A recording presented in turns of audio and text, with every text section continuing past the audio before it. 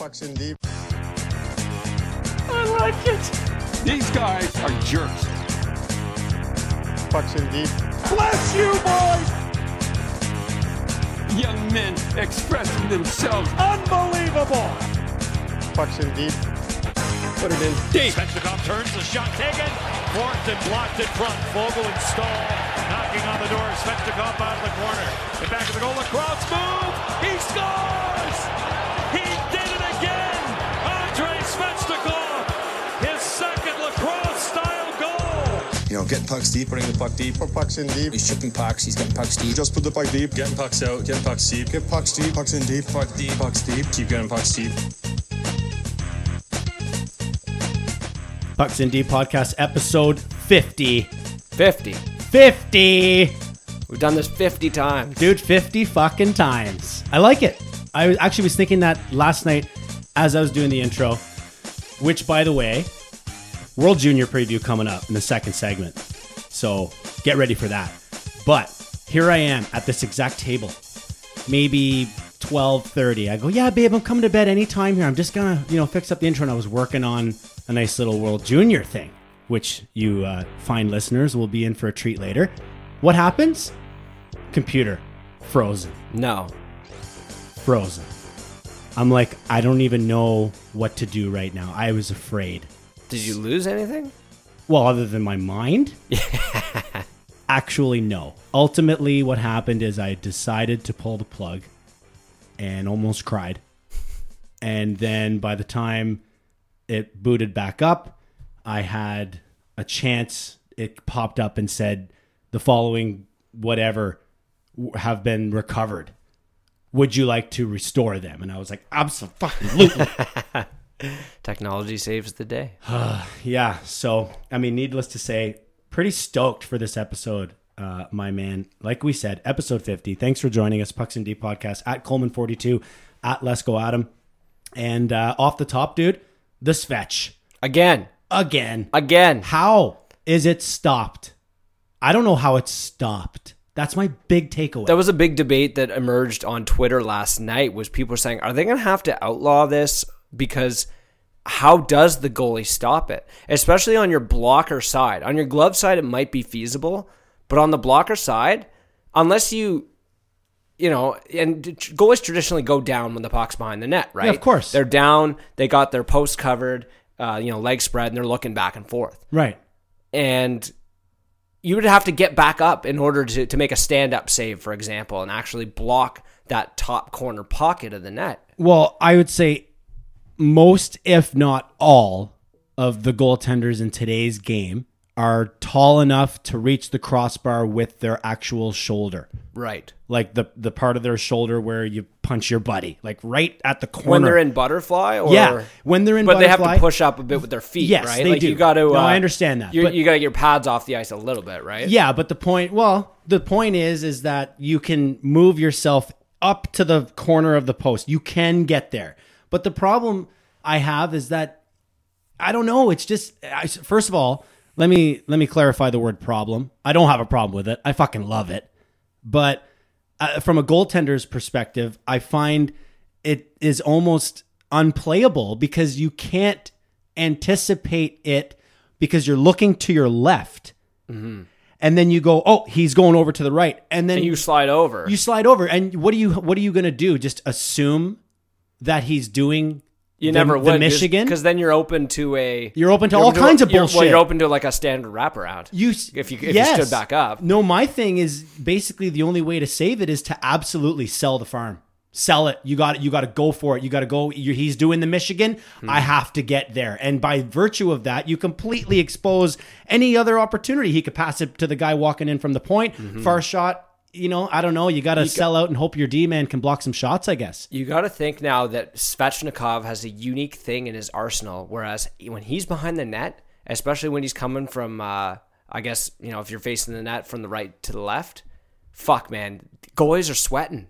They've got to be so scared because, they don't want to be on that highlight reel for the rest of their lives. Yeah, yeah. And B, you're like, is this guy going to fucking embarrass me right now? Like, what am I going to do here? Like, I wonder if goalies start to like toss up the stick or something, like try and reach behind the post and intercept, stick check him basically. I know, but that seems like unlikely. Here's my solution. Because you know how when guys throw wraparounds, like you don't see as much anymore, but goalies used to just have the stick square to the ice and then they just swing it around and trip dudes. Dude, I have to do a sidebar on that, man. Me and my buddy Hendy were playing ball hockey in a warehouse at Lloyd's. You know Lloyd's, the movie, right? So we were playing ball hockey in there, and I was tender, and he tried to pull some wraparound bullshit on me, and I did exactly what you just said. I swung my stick out and almost broke his shin. See, I'm thinking of something like that, except up in the air, so that hopefully you knock it off. You knock the puck off his stick. That seems like such a strange, nonsensical goaltender play, though. Definitely, but don't you have to adapt? Well, here was my solution. The adaptation would be on the defensive side. Once you see Svechnikov anywhere below the goal line, you chase him? One guy must chase and stick check. Because if you give him time, he's like, meh, you know what? I'm going to throw one down. Here's the thing about the time, dude. This one, to me, I don't know how you feel, but this one, to me, was more impressive than the first one. And let's be clear also here. I cannot believe that I had to Google Svechnikov first lacrosse goal. Yeah. Like, I had to ask for it because it's happened twice. So as I was typing it in, I was like, fuck, I can't believe I'm typing this in to look for the first one, not the second one. Because it was actually hard to find the first one because social media was totally lit up with the second one. Everything that hits is the most recent clip of it. The second one for me is more impressive. I don't know if you remember, dude, Mikael Granlund on Team Finland at the World Juniors pulled that off. Right. And it was actually very, very similar to the one that we just saw from Svechnikov in the sense that he didn't stop. You know, the play is to like stop and then swoop it up and tuck it in. So he was going behind the net when he did this, wasn't he? He did not stop, right? No, he was like stop. in all one motion. Yeah. So if you listeners out there, if you don't know what I'm talking about from the World Juniors, just Google that goal, Mikael Granlund World Junior lacrosse goal. It's almost a carbon copy. He's moving to the side of the goal, and he doesn't actually do the pickup motion that we see. He actually just kind of, I don't know how to explain it. He slices underneath the puck. He kind of scooped it. And he creates a wobble. Like, he personally makes the puck wobble and then just slides his stick under there, and boom, there she is. And I mean, the thing that's also important to note here is these guys are wiping off and dusting off their fucking tape, maybe even retaping their sticks in between shifts. So the tape is warm. Right. It's ready for the puck to be picked up. So any of you guys out there that are trying this at the outdoor rink, you can probably get it done the first or second try if the tape is nice and clean. But then once it gets snowy, I can lift the puck like that on like try 3. Yeah. You know what I mean? Like it's not something I'd ever dream of trying. Like, that's all-star game shit, right? Yeah, it is. I mean, we're seeing it in the game. So I guess the question is, like, should there be a rule or no? I say no just because it's fun. Not everybody can do it. And it's not like it's an epidemic. Like, a guy did it twice. Good for him. Fucking stop him. Yeah. Figure it out. No, you can't. You can't. You just simply can't, because the only way that you could maybe instill... Because it's not high sticking, so what are you going to do? That's correct. But if you're going to try and instill or create a rule to counter this play, it would have to be with regards to throwing the puck into the net. The puck must be shot. Propelled. Right, shot. Propelled into the goal by legal action. By legal action. Because what's to stop a guy? I guess it's easier in open ice, but what's to stop a guy from picking up the puck and just wheeling while cradling it? I do that all the time. Because I can see dudes who do that all the time at pickup in the ODR. I just knew guys who could do that all the time. They just wheel around with the puck and toss it every which way, throw it up and catch it. Yeah. Like, there's a lot of guys who can do some wild shit. It's just interesting for Svechnikov because here's a guy who is actively looking for it and looking for opportunities to do it. Clearly, he didn't just go, I'm going to try this. This is part of his arsenal now, essentially. You know what, though? I don't know if I necessarily agree with you as far as the second one is concerned. I think the first one, absolutely, you could tell because he stopped. He was there. He thought about it. He was like, I'm going to do it. Whereas the second one, I think it was just... Yeah, he planned it, but I don't think he's out there. I think he just saw the opportunity. Here comes. And reacted. Yeah. He saw the opportunity and went, I'm doing this. I'm doing this, and I can do it immediately. I can do it Yeah. at the drop of a hat, which is the most impressive part. Yeah. But Very back cool. to the rule just quickly before we move on. The problem I have with that like propelling rule or throwing, like if you wanted to stipulate that you can't have the puck on your stick and throw it into the net. Here's an issue. Do you remember the first goal of the game, which I believe was in game 6? I hope I'm right, against Washington. No. When Riley ripped it off the boards, it went off the fucking stanchion and it came out front and Matthews scored. Right. Like that puck. Oh, yeah, that actually, crazy play. It flipped onto right, his and he just stick, lifted it. and he threw Correct, it. yeah. He threw it top shelf. So now you're going to have a coach's challenge, Right. Because he threw it. So into you're the opening net. up a can of worms because, yeah, you're right. There are like occasions, especially that one, because I remember that goal specifically because you're like, how the fuck did he raise the puck Oh, that's bar how. down from in the crease? Yeah. And if you look at it, you're right. It's on a wheel, Yeah. and he just scoops it. He didn't and mean to do tosses that. It just happened that way. well, I think It went onto his stick, and I think once he saw that, I think he had the plan. Definitely, like that's what he wanted to do. It just so happened that it worked Flipped out, up, yeah. where it was, in a position for you to lift it up very easily. So you see, you can't install a penalty. No, I guess so. No to the rule. No to the fucking rule. And how many more times does it have to happen until NHL.com starts calling it lacrosse? You know how it says time of goal, and then it says style of goal, snap, slap, Oh, yeah? tip, or wrapper. This one's called wraparound. Ah, So I can get on board with it, I guess, but how many more times does it have to happen before NHL.com literally adds lacrosse? it's like a top shelf wraparound. lacrosse or goal. an upper wraparound or something. Anyway, it's crazy. I'm already looking forward to the next time he does it. What do you think the odds are, Lesko? Someone else in the league will pull it off, or he does it for a third time? Heard some I think someone conversations else about is that. going to do it. I actually Really? thought this when he did the first time. I'm like, someone else is 100% doing this. Well, you'd have to think that if a guy like me, like I can even do the cool one where you pick it up between your legs and fucking Right. spin around, but I worked on it forever. If some idiot like me can do that, these guys can handle Oh, they the can puck all in a definitely phone booth. handle it. Like most guys probably can do it. It's just a matter of doing it in the game and, like you said, thinking about it. Yeah. Because most times you're like, go behind the net. You're looking up who are my options. Who do I got? Who's coming in? Should I wrap around? Probably not, because wraparounds are 90% dust. 90% dust. It's Nice. not NHL 93 or NHL 94 when wraparound was an auto goal. Well, speaking of NHL 93, NHL 94, you know who's been basically treating the NHL like it's NHL 93 or NHL 94 and there's a glitch? Jack Eichel. Absolutely, dude. We talked about this guy on the last pod. I kind And of we- thought, we got to still talk about have him to again. talk We have to. about I him. will talk about Jack Eichel on this podcast until his streak is over. And he's currently at 17 games. Tonight, Let's Go is a very important night. We'll see. Maybe it'll happen while we're recording with Mark. Who knows? I'm going to throw it on the TV for sure. If he scores tonight or gets an apple, if he gets a point tonight, it'll tie the franchise record for Philly. For Buffalo, excuse me. Tonight in Philly, he has to do it in Philadelphia. It'll tie Gilbert Perreault for 18 games consecutively with a point, which is a franchise record. Pretty awesome to be in the category with a name like Gilbert Perreault. Pretty interesting because he was on such a tear, and the Maple Leafs faced off against the Buffalo Sabres earlier this week. Matthews had that big first couple periods where he buried some absolutely beautiful goals, which we'll get into a little more later. But Eichel responded, and those guys have a little bit of a rivalry. I know they asked Matthews about it before the game, and Eichel as well. They're like, "Oh, we bring out the best in each other," and didn't want to play it up too hard. But two guys like that, buddies, competitors, they're both wanting to kind of upstage one another. And I know that Eichel had kind of outplayed Matthews, I guess, the first time the Leafs played the Sabres. Yeah, and fair. A lot Very of people fair. were kind of calling out Matthews for not rising to the occasion, right? Myself included. Yes.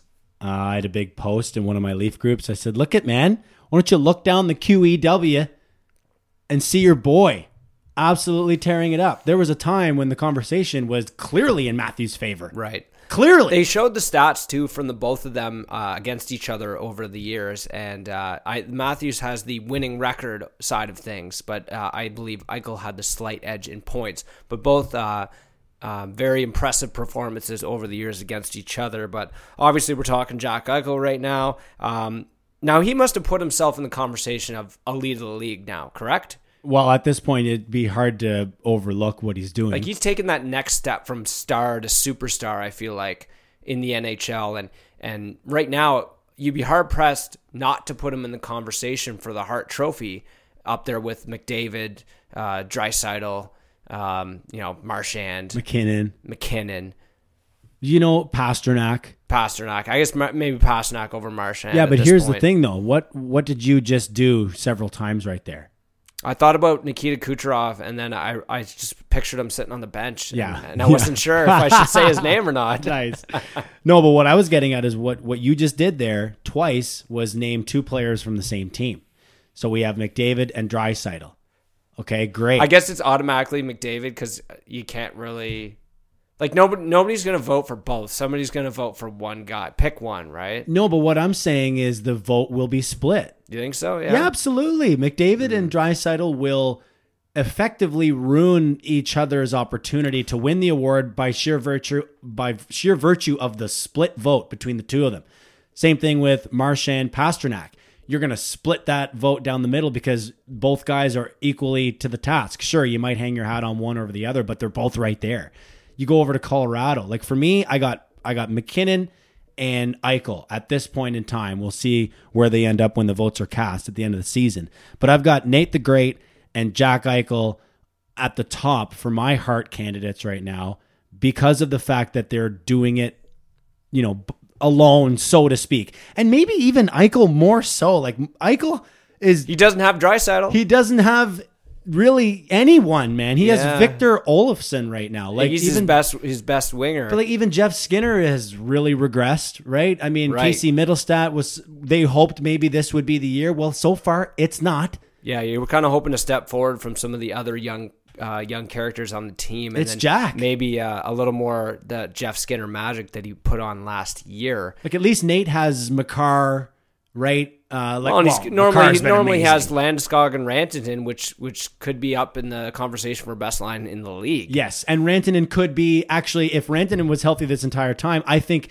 Nathan McKinnon and Mikko Rantanen would be the same as the Edmonton duo. Another split. Mm-hmm. And then here comes Jack Eichel because no one knew who to fucking give their first place vote to because that's the way it goes, right? There's first place votes, second place votes, and third place votes. I think, right? Or am I wrong there?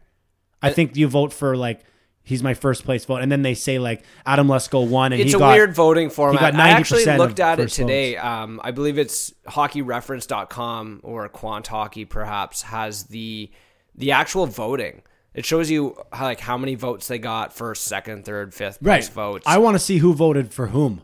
It's actually interesting. If you click on a player's profile there on the far right side, I believe they have a link that says.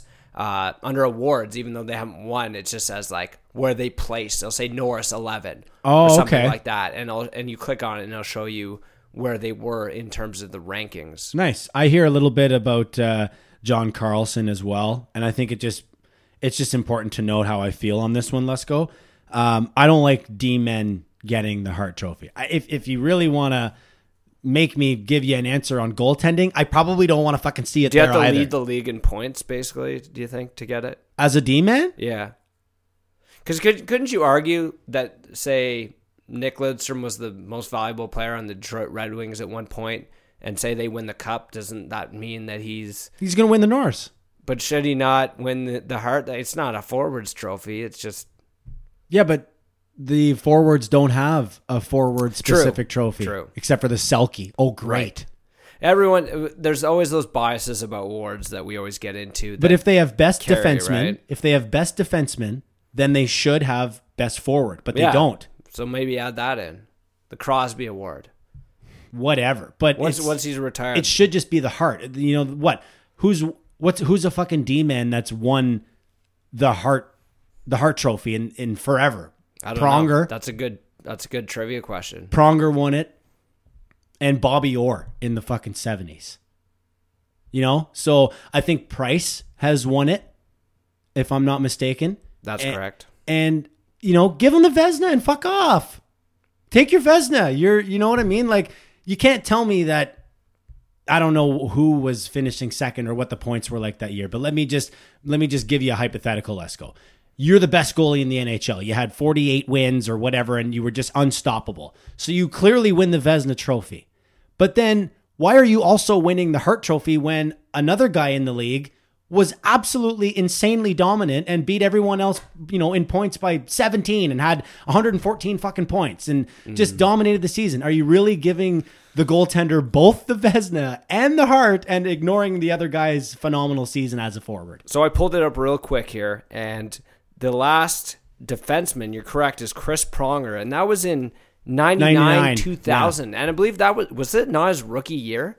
Oh, now you're close. Now you're stumping the Schwab here. Yeah, you're close to his rookie year. But previous to that, I guess going back to the goaltender point, you're right. Carey Price, last one to win it in 14-15, and then going back for even further, 01-02, Montreal Canadiens goaltender Jose Theodore won the Hart Trophy as well. I love But then that previous to that, Dominic Hasek in back-to-back seasons, 96, 97. And what I hear when people refer to those years that he won the Hart Trophy is that there was no way they couldn't give it to him because he took a Buffalo team that had no business being even a fringe playoff team to like cup finals and conference finals. You said 98, 99 for Dom? Yeah. Or no, 96, 97, 97, 98. Oh, jeez. Now you're getting me all hung up and shit. NHL points leader. I want to find out because... Oh, who maybe should have got it? Sure. I want to know... Yeah, I want to know... Well, not should have. I'm not going to go that far. But, man, Jágr had 102 points in 77 games. They were sick of Jágr at that point. Yeah, but he had 102 fucking points. He had 35 goals and 67 apples that was in the 77 time too, games. That was the time, too, when Jágr had a bad rap for, being kind of a fucking dick and a floater and a hot shot, all that. But he was 1.325 points per game that that's season. how fucking good Hasek was, right? Yeah, I guess you're right. Anyway, 25-year-old Jágr. 36. Was he with Pittsburgh or Washington at that point? I'm not privy to that information. But I don't know, probably Washington. But number 4 on that list, Wayne Gretzky. 36 years old, 90 points in 82 games played. Played a whole season. You know, Gretzky had 1,000 points by the time he was fucking 23. Yeah, he was the fastest player to 1,000 points. And then insane. And then the next fastest player to 1,000 points is also Wayne Gretzky in his next 400 and some games. Yeah. I saw that stat recently. Yeah. Pretty fucking crazy. I guess going back to Jágr and Crosby and the Penguins, okay. We want to segue into those guys right now. Nicely done. I haven't missed a beat despite losing Evgeny Malkin to, a month to begin the season. And then since Malkin came back, what do you have, 3 or 4 games? Then Crosby goes down with an injury. And they just keep humming along. And they've got others too. I mean, yes, those are their 2 big guns, of course. But I mean, they've got Hornqvist was down for a while, and I don't even know if he's back yet, to be honest with you. Who else went down? Bjugstad, who was a big ad for them, big free agent ad. Or was that a trade? Fuck, I'm making myself look dumb here. Who cares? Injured, right? They've been going through a lot of injuries. And it's almost like clockwork, dude. Like when Crosby goes down, Malkin is the guy. He steps up every single time. Why doesn't he just play that way all the time? Even when Crosby's back. Do you know what I mean? It's just nice to know he has that extra gear, and if you're a coach or whatever, knowing that this player has that extra gear that, Malkin will be fine. He almost understands, I got to step it up, and he has it. It's not just like he's trying too hard in the absence of Crosby. I've been really happy because I missed out on him as a fantasy keeper for myself for the early part of the season, and he's come back and been lights out, well over a point per game right now. But how about Tristan Jarry as well? Like that guy, I know he was battling even for the backup position with the Smith for quite a while, but now is challenging. Probably going to start challenging Matt Murray's job if he keeps it up at this rate. I felt like the general manager of the fucking century when I picked him up, and he went back-to-back donuts. Oh, and Jesus. then whatever happened, I think he might have lost one or they won. I can't remember, but then he got a fucking shutout again. Yeah. 3 shutouts in 4 games, and I was just like, I'm the fucking best GM. I'm in a terrible spot in that league. But 10-5. And 3 shootout losses. So 10-5, 0-3 is the record this season for Jarry through 15 games. I mean, 3 shutouts, .940 save percentage, 1.85 GAA. I mean, those are numbers that I don't think they are sustainable. Lesko, let's be honest here. He's Probably not, He's but having a great season and everything, but I don't think he's story. going to finish the season with a 1.85 and a 940. And I hope he does. I mean, I guess I don't because it'll affect the Leafs too. But I like to see players do great things, and that's exactly what he's doing at this point in time. And like you said, I think a bit of a surprise, but a great surprise. It's almost like the exact same Matt Murray situation. Matt Murray can't be too angry about this because he fucking did the same thing to Fleury. Basically, and that's the typical Pittsburgh Penguin thing, is that every year they roll into town, and I look at who's playing with Sid and Malkin, and it's some guy you never heard of. NHL made up names. Pretty much, or like... And you look at it and like, oh yeah, this is so-and-so just came up from Wilkes-Barre. He's got 50 points. And you're like, who the fuck is this? Like right now, for example, Jake Gensel, like a few years ago, no idea who this guy was coming out of college. I mean, he's one of their best players outside of Malkin and Crosby right now. Brian It might Rust. have been one of the reasons why they were very comfortable with trading Phil Kessel, knowing that Jake Gensel was going to put up the kind of numbers that he's putting up this season. Yeah, for sure. And also to save money on hot dogs. Sure, why not? And, I guess you got to buy some extra workout equipment because, or dust off Phil's old spin bike there. But yeah, man, 10, 4, and 3 since Crosby went down, and they've won 3 straight twice in that time frame. So, I mean, they're really not hurting at all. If you're Crosby, you're almost a little bit offended. Hey, boys, like I thought I was a little bit more important than that. Like, obviously, I'm kidding. He wants them to win every fucking game. But imagine, you're kind of like, man, these guys are killing it. And that must just make him all that more excited to get back into the lineup. That, and also, and if you're from the team standpoint and Crosby's standpoint, you got to realize, like, no pressure here. Like, take your time. Make sure you're 100%. And I'm sure Crosby knows better than anybody at this point how important it is to come back from an injury feeling 100% so as to not re-injure yourself. So last point on Malkin before we move on. Scored his 400th goal recently as well, Lesko, in the 4-1 win over the Flames. He's the 4th Penguin to score 400 goals. That's Mario with 690, Crosby with 451, Yager with 439. The most spoiled fan base in the last think our so. lifetime, for sure. I think you're right. And he's also the 7th Russian to score. Like, you don't just have like 4 good players over 30 years. You have 4 all-time Hall of Famers. 4, easily. All-time Hall of Famers. Like all, and that's not to mention Paul Coffey, Ron Francis, sure, Mark Recchi. Like, yeah. I'm talking Crosby, Malkin, and Mario and Yager. All universe. Yeah. And Fleury is maybe up there. Yeah, absolutely. By the time he's all said and done. Definitely a bona fide Hall of Famer. I'm not going to do the bingo calls, but he is the 7th Russian to score 400 as well. Names like Ovechkin, Fedorov, McGillney, Bure, Kovalev, and Ilya Kovalchuk, where we can head to next. Lesko, you've got some news on Ilya Kovalchuk. Yeah, so earlier in the week, Kovalchuk's contract was terminated by the LA Kings. Did we not curse this contract out when it first came out, like paying him $6 million or something over 4 years? Wow. And not only by this contract termination too, because he's over a certain age, there's buyouts. a penalty. There's no circumventing the cap here. They're being stuck with a $6.9 million cap hit, I believe, or $6.7 million cap hit up until 2022. So the next 2 years, thankfully, if they're actually going full rebuild here, they're not in a position to compete, so it shouldn't bother them that much. But shit, this did not work out whatsoever. Now, it's been reported that teams are looking at him seriously. I know as early as today, I forget who reported it, but they pointed out that most teams are taking the holiday break just to talk to their coaches, find out if there's a good fit somewhere in the lineup for this guy. And allegedly, he will play for league minimum, and just trying to find the right fit, whatever that is. But if was LA the only team that was going to pay him? Is that why he went there? Because he certainly didn't go there to win, or if he did, he would have been delusional, because we knew full well that they were in a position to contend. Did we, though? We didn't think that Minnesota was in a very good position to contend, and they're doing all right. I mean, I'm going a little bit. Minnesota's doing all right? Well, they're not. They're doing Minnesota is what they're doing. Yeah, I guess. Actually, I guess you're right, eh? But, they basically what I'm saying is, I guess at any point in time in any given season, there's nothing that is a given going into the year. Yeah, I guess he I guess they going into that season when they signed him previous to last year, I feel like most people knew they weren't going to be that good. No, I think what you said is fair. I mean, I guess I'm just playing a little more devil's advocate than anything. But no, I don't. What your question was? Did he go there?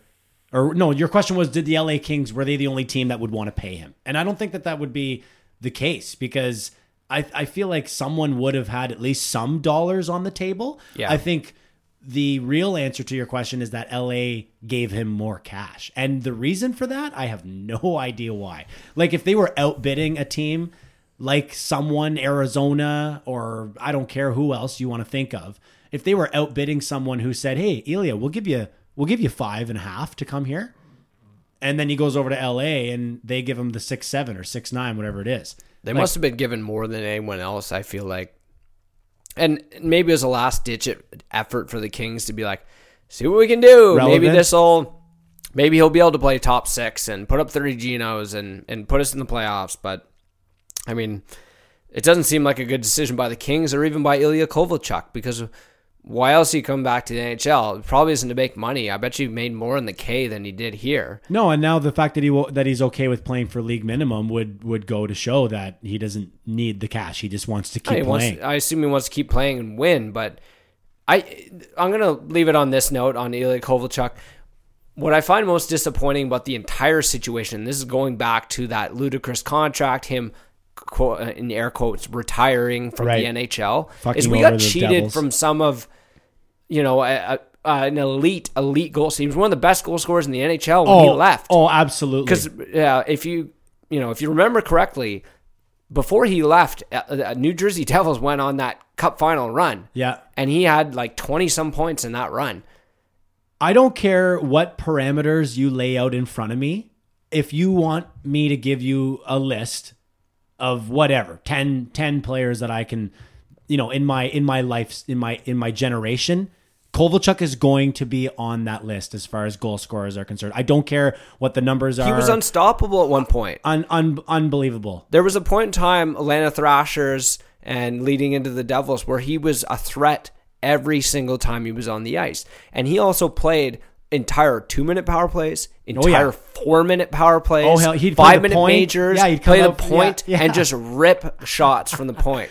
Like, literally, he's the perfect player to use the word lethal to describe his shot. His scoring ability was something like we hadn't seen before, and I believe he was on the scene just a little bit before Ovechkin came along as well. Yeah, he paved the way. Right. I know I've talked about this to you before. I won't go right into it, but I'll always have a soft spot for Kovalchuk because of how incredibly dominant he was in whatever year of NHL. Oh my God, he was so NHL good. 08 or 09. You would play Atlanta just to have the Heatley Kovalchuk combo and just score. Yeah, but the reason why I would use it, and people used to quit on me because it would take too long, is I would put Ilya Kovalchuk on every single line and on the power play and the PK and 4-on-4 and penalty just because you could score so easily with him. Yeah, the only way he wouldn't play 60 minutes is if I took a penalty with him.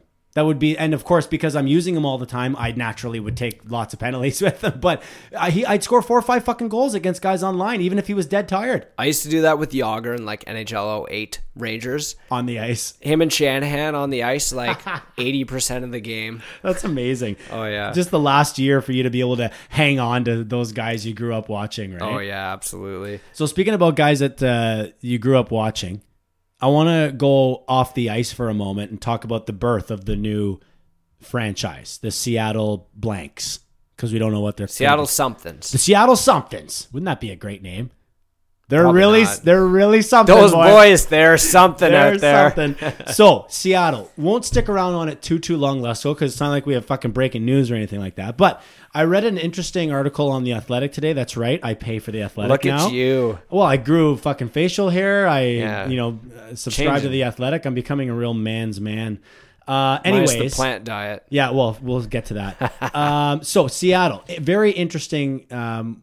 Very cool, Lesko. Basically, everyone that put a deposit down and became season ticket holders for the Seattle Somethings have been, one at a time, 6 to 10 people per week come in, and they go into this little facility, something, where they're able to use CGI and stuff. Like a VR type setup? I think so, yeah. To basically to project Projective viewing. the seats. Even with the arena being not finished at this time. Oh, it's not even, yeah. No, wow. I don't even think the seats are in. So Wow. the arena's not even close.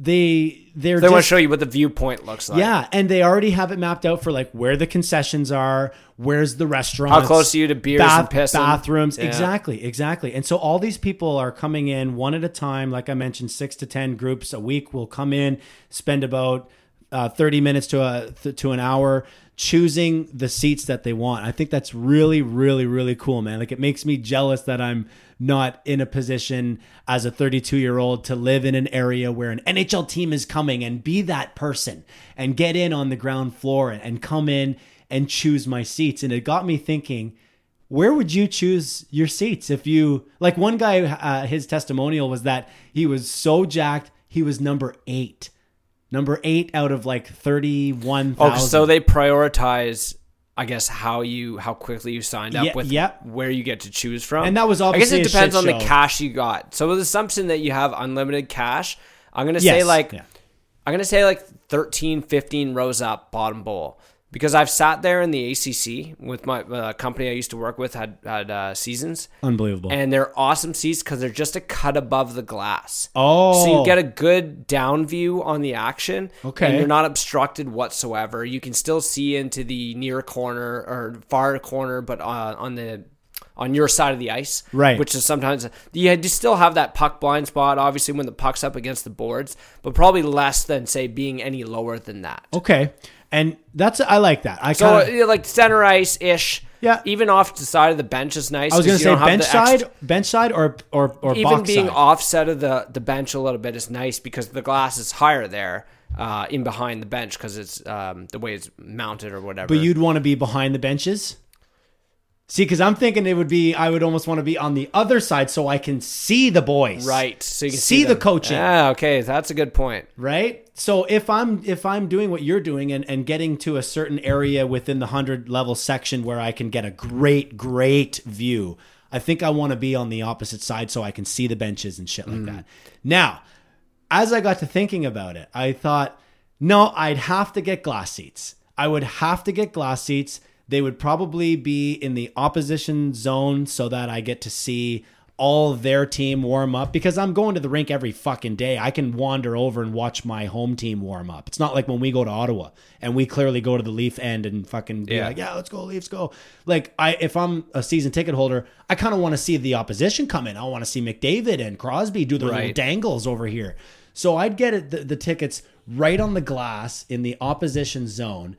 And then when there is a really, really awesome game that I don't want to miss a second, like I don't want to have to look at the Jumbotron, I would just sell my glass seats to someone for a ridiculous price and use the money I made. Go buy some 300s. No, just buy some ones that you like. In the 15 rows up because I don't want to miss this fucking game. But when we play this team or that team, basically let's call it 28 out of 41 home games. 28 out of 41 home games, you're going to sit at your glass seats and absolutely enjoy the game up close and personal.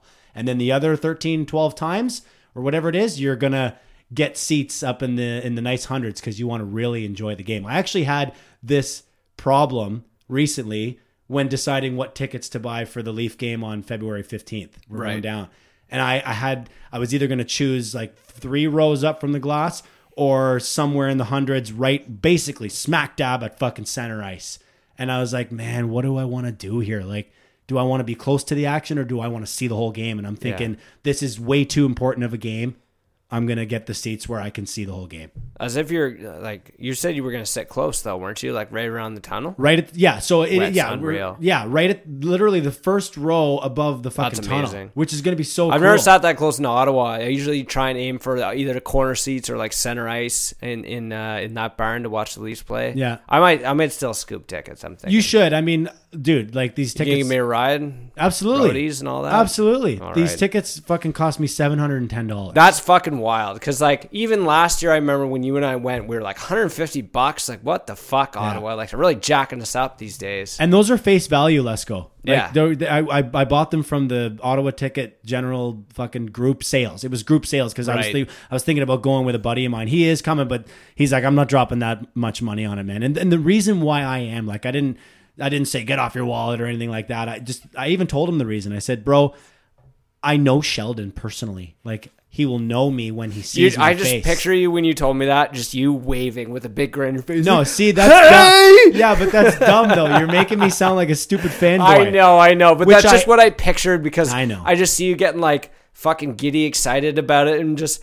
every time he like looks in your direction, you're just fucking waving your hand like a maniac. Like, don't get me wrong. Inside, I'm going to be fanboying the freak out. know. But overall, I just want to be that close to the action and potentially snag some sort of sweet autograph on something.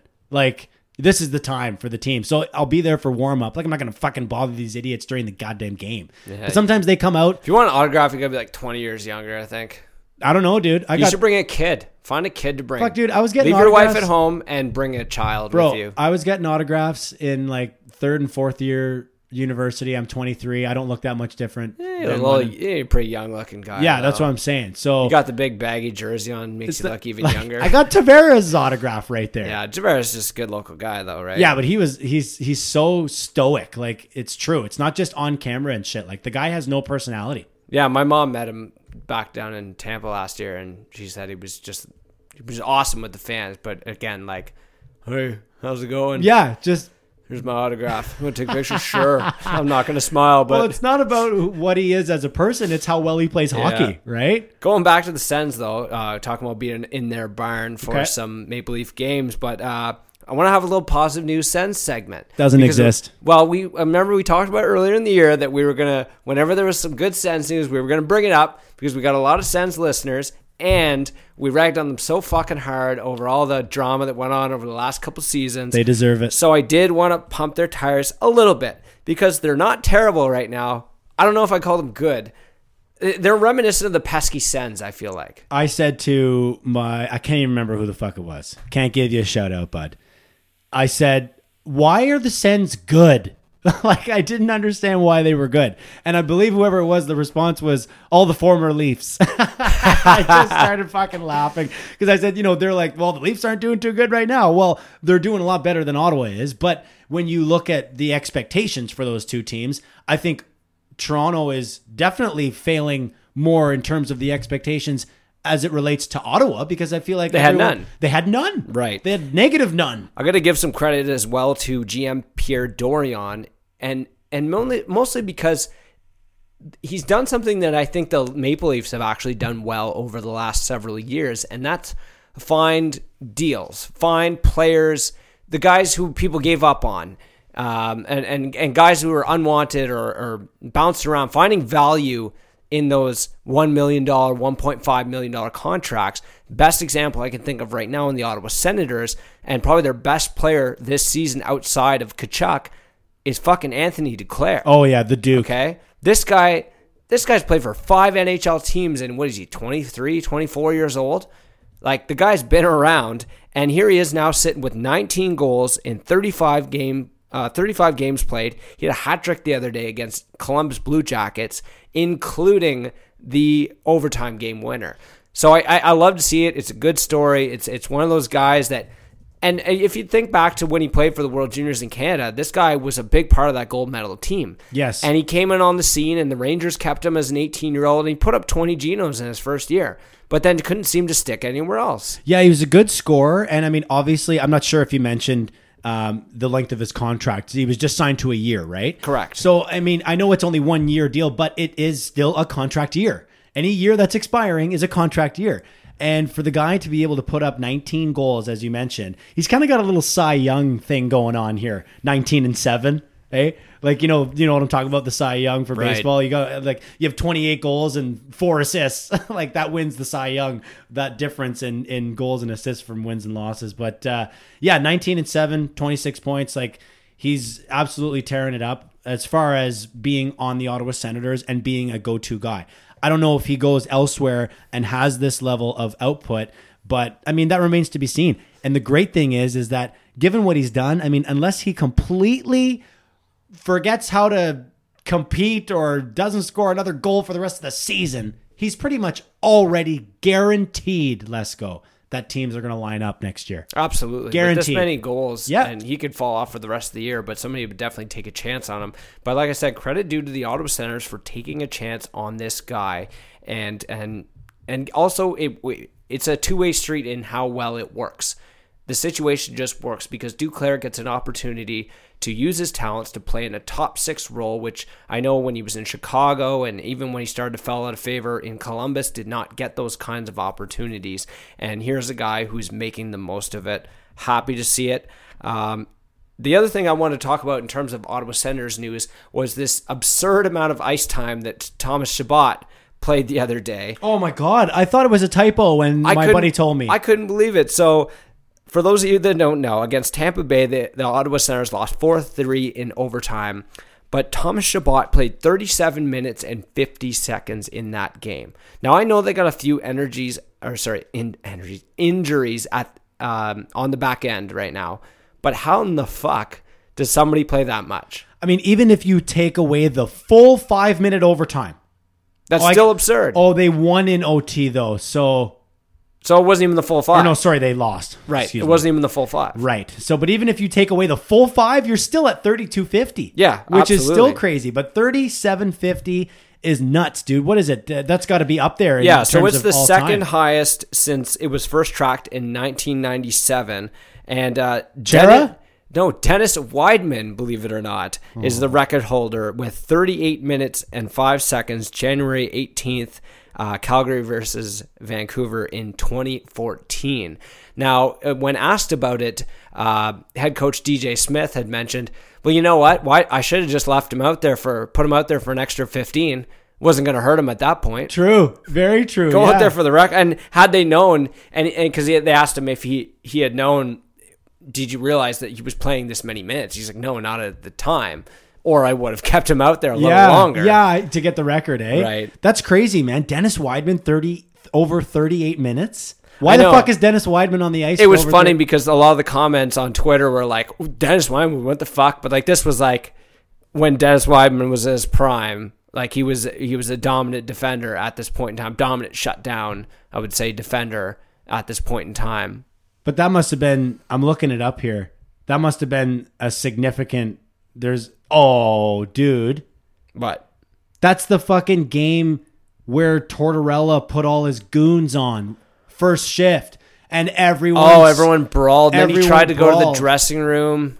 Who? When Tortorella tried to storm the dressing room. After, yeah, right. McGrattan was there. Yeah. Yeah, dude. That was that day. So they were everyone- short a few guys. Yeah.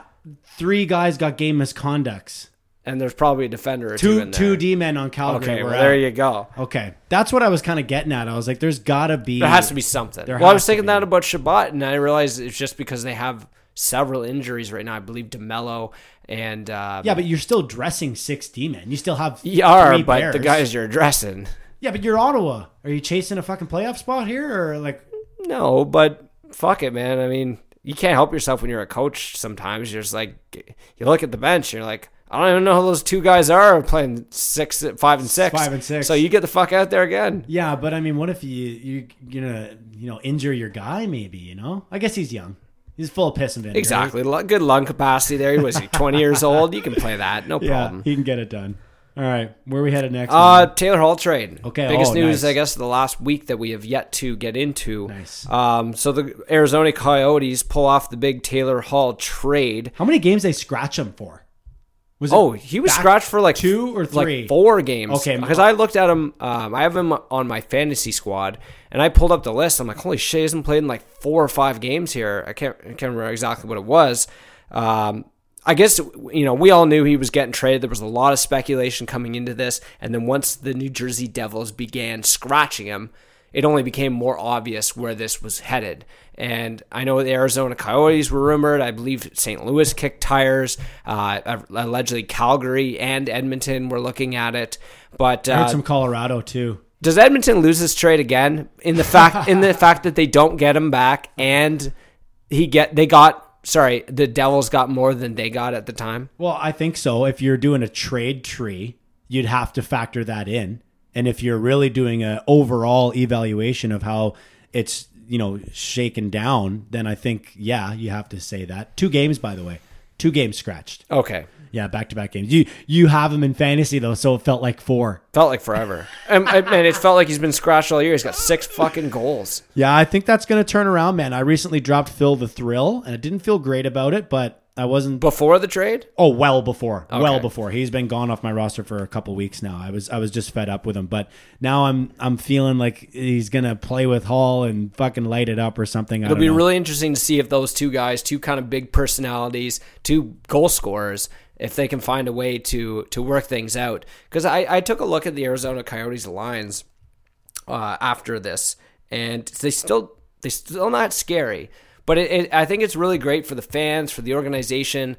Clearly, a new era in Arizona, if you could put it that way, that they are making big moves. Obviously, hopefully, going to start spending a little more money as well. If they take a run at retaining a guy like Taylor Hall. I mean, they didn't have anybody who made over $5 million for the last decade. Yeah. Right. So for them to go out and get a big fish, it's rewarding the team who's had an excellent season right now, sitting first in the division, and rewarding the fan base as well. Well, they got to show Austin Matthews that they mean business. Oh, fuck. Dude. I hate how you always bring that up. Shit drives me nuts. Listen, though, I hear some people saying, maybe high price, whatever. In my opinion, I didn't feel like it was a high price at all. I know you lose the draft picks, which can be really important, yada, yada, yada. That's for the future to decide. But I think if we're looking at this right now, what made it a big win for me, other than getting Taylor Hall, clearly that's a win.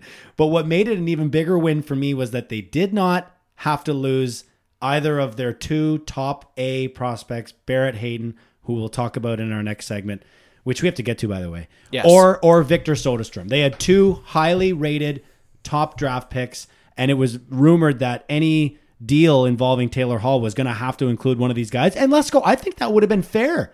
But you know what? We're seeing a transition here now. Rentals are not worth that much.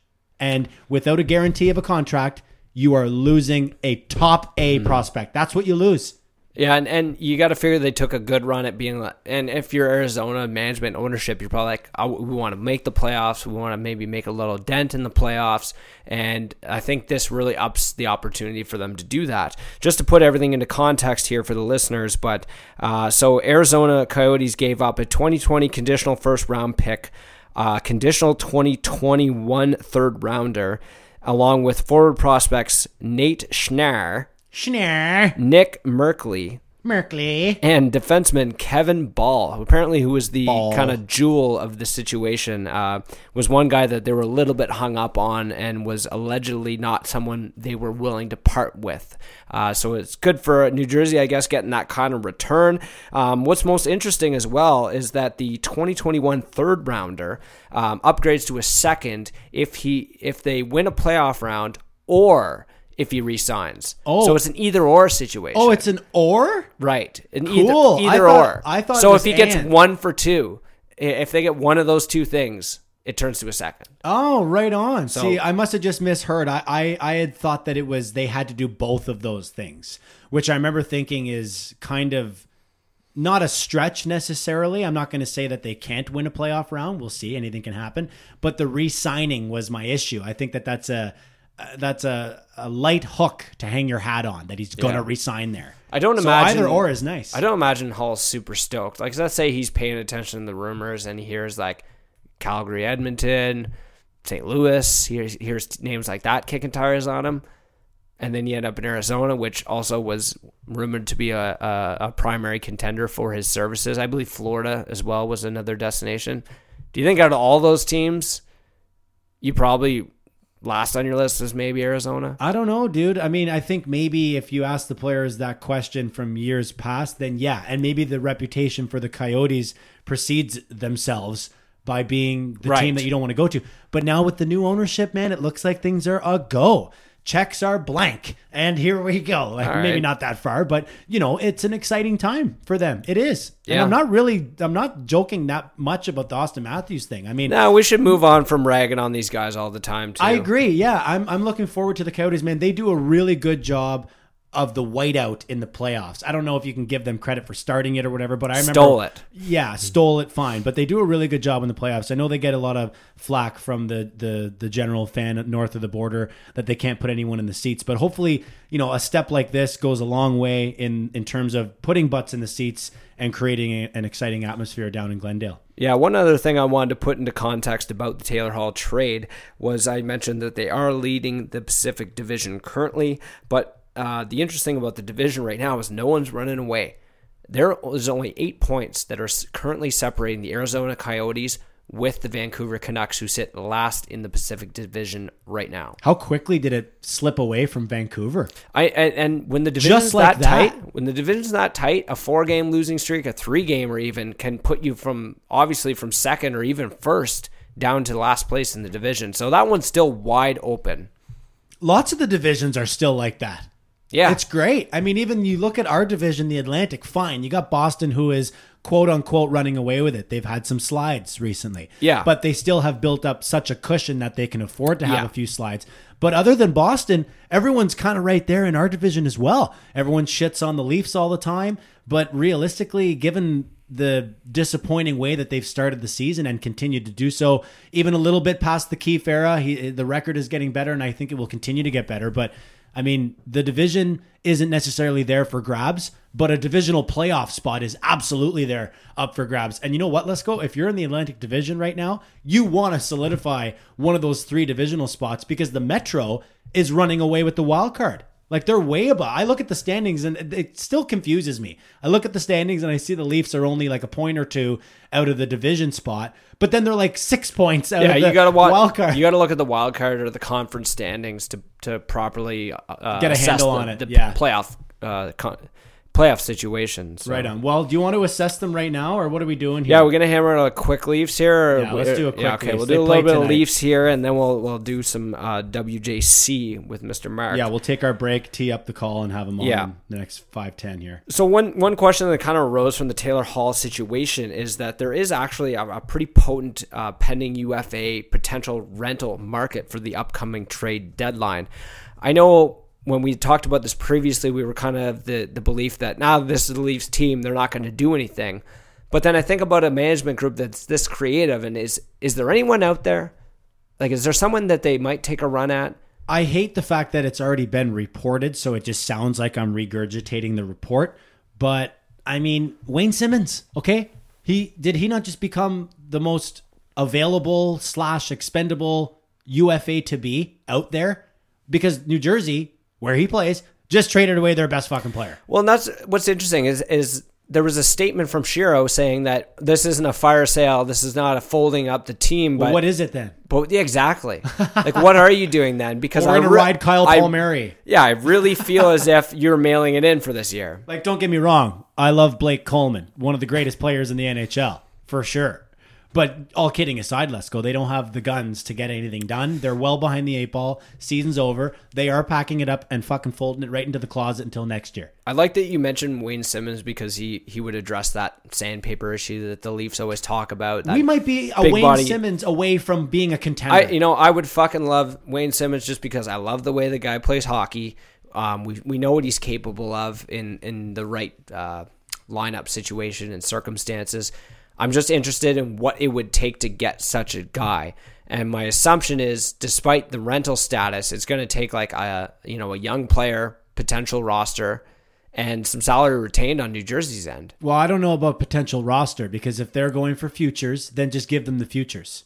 And Right. Our deal with a guy like Wayne Simmons, I'm sorry, it would have to include the extension. Yeah, because There's I know that you just do the rental. Let's go. Right, I know rentals that.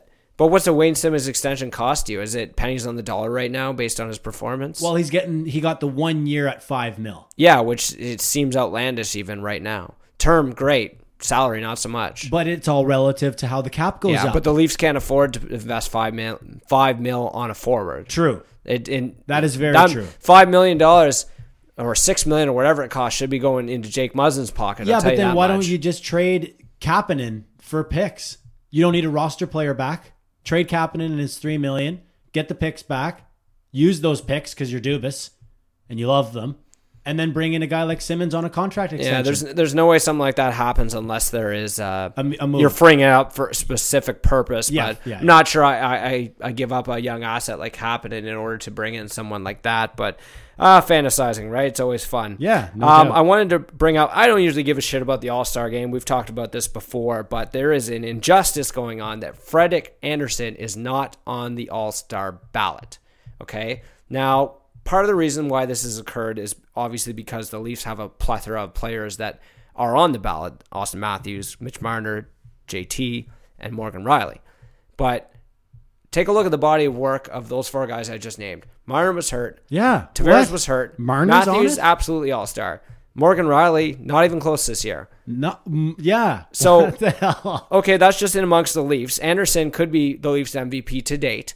He is. Let's look around the Atlantic Division because Carey Price is on the ballot, Bobrovsky's on the ballot, who's had an abysmal year thus far. Bobrovsky is on the ballot? Correct. Rask, obviously. So right now, Frederik Andersen leads the NHL with 17 wins. Even Rask, man, he's a split guy. Well, and he's having a really good year though. I don't statistically. disagree, but he's a split guy. Yes, somewhat. He's still starting more games than a lot more games than Halak is. Yeah. But so right now, Frederik Andersen is second to only Tuukka Rask in goals against average and save percentage in the Atlantic Division, and he's 7th and 5th respectively league wide in those statistics. And just for the listeners and also for myself, it is divisional voting and whatnot, correct? Right. It's not by team. Yeah, because they're divisional teams, right? Right. Okay. But they still have that dumb rule. It's like, well, somebody from everywhere has got to make it. That's how we ended up with fucking Jimmy Howard in the net last year. I kind of wish. Oh yeah, I kind of wish that maybe they would. We just talked about this last episode with the World Cup and Olympics and stuff like that. Wouldn't it be neat if the NHL All-Star Game was just like something like that? Like if they did like a little World Cup. If they did the exact same thing that they did for the teams at the World Cup, do Team Europe, do Team Right. International if you have to. I guess you don't have to because it's the NHL. But like do Team Europe and then do Team North America and then do Team Young Guns, Team Rookies.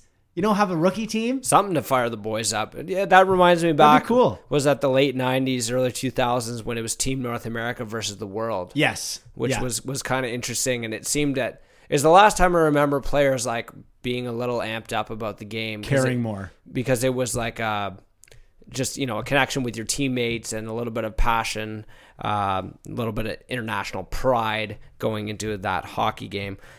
Cycling back to the Leafs here since we just went on that quick tangent, but solid win over Buffalo. Austin Matthews obviously with probably one of the nicest goals I think he scored.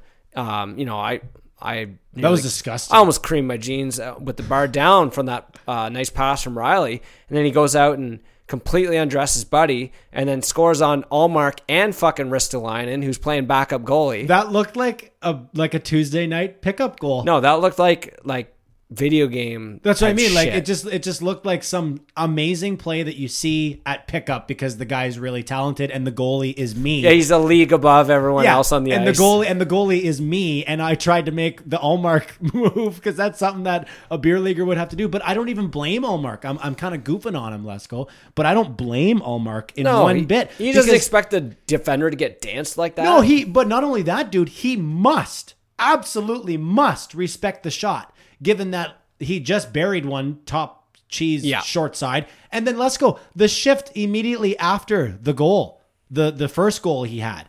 Do you remember the crossbar he had right after? Yeah.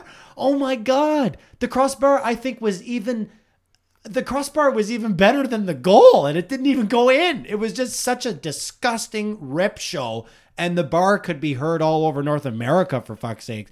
It was incredible. And I was like, man, this guy is going. And then, of course, he scores that absolute beaut, which was incredible. You must have been lucky enough to be, what were you, still home? Hadn't left yet for I hockey? got the first 2 periods, and it was pretty exciting. And I'm so glad I got to see those goals live because they fired me right up. As soon as I got in my car, he scored that beauty. Oh, yeah? I got a message. Oh, someone sent me a message, all caps. Oh, my God, Matthews. So I had to pull it up, and hopefully police officers or other fellow insurance brokers aren't listening, but I was watching it driving. Yeah, it was an excellent bounce-back performance for Austin Matthews in that game, considering he played I think a season-low 14 minutes against the Edmonton Oilers. A bit of a story out of that, but I mean, if you watch the game, he didn't really deserve to play. And that's fine. And neither did William Nylander. They had an off night, and I really liked that Keefe said, fuck it, all right, I'm rolling with the other guys, especially because the fourth line had scored that night and was having a good night. I'm going to put those guys out a little more. Why not? And we won, so it worked. Exactly. It absolutely worked. And speaking of the fourth line, Freddie the GOAT, after a 4-game sit-down, and someone who I thought maybe had fallen out of favor a little bit with the Maple Leafs in this situation, gets dressed against Edmonton, scores a beauty of a goal, and then scores another beauty last night off a friendly bounce onto his tape. He rips one. Hey, it looked like Matthews sniping that shot. You know what was so funny is immediately, like, it didn't come out of my mouth, but I thought in my mind, Matthews. Oh, no, it's not Matthews. Like, it was just because of that play. I think also because he kind of came out of the screen. Yeah. He came from out of the screen, and then he's left-handed, and his number's 33. Yeah. And as soon as he ripped the shot, I think I might have been looking at my phone, and I just kind of looked up right as soon as he scored, and I wanted to say, Matthews. No, I was it's paying not. attention. I thought it was Matthews. Yeah, it's so. not Matthews, but it was great to see the GOAT score. And you know what, dude? In one of our Facebook groups, we have like the little game day threads where everyone goes in and, you know, chats and whatnot, little lineup changes. Everyone gets together and enjoys the game while it's going on. And it was my turn to do the game day thread for the group. And in the thread towards the end of it, I clearly indicated the GOAT is in and he's got to have a big game. He's got to have a big game. And he scores. And it was a great game for him. And the reason why I thought it was so great, Lesko, is because I think he was put in a bit of a precarious position where Sheldon, the new coach, was not sugarcoating it at all when he said, he was asked by a reporter, is there anything that Freddie the GOAT can do to get him back in there? And Sheldon's answer was, unfortunately, there's nothing that Frederic can do because he's just the odd man out at this time, and this is where we're going. That would be a tough thing to hear as the player. It's a little bit of a call out too. It's maybe like you're gonna have to obviously be better if you get another opportunity. Yeah, but if you got the coach saying that there's nothing you can do, that means you're working your ass off in practice. You're staying late. You're coming early. I think it's a little bit of a compliment too, though. It's saying that he is doing all the right things. Okay, it's not a matter of him coming out because of thing X he did in practice or what he did last game. Yeah, okay, right. That's so fair. It's more of a shake-up. It's trying to get other guys in the lineup, and I think what's created a bit of a predicament for the Maple Leafs is the emergence of Pierre Engvall. Oh, it has. Good problem to have. What a hockey player. What a neck. What a long bastard. Dude, he is relentless. He's like Zach Hyman when Zach Hyman first bust on the scene. Yeah. But he's even got a little bit better hands. That kind of work ethic, a little better hands, and it's just been a delight on the penalty kill for the Leafs. And as we mentioned previous show, one of the tops PKs in the league. Well, you throw him and Keith Hyman. Came out. You throw him and Hyman. What are they, over 90%? Yeah.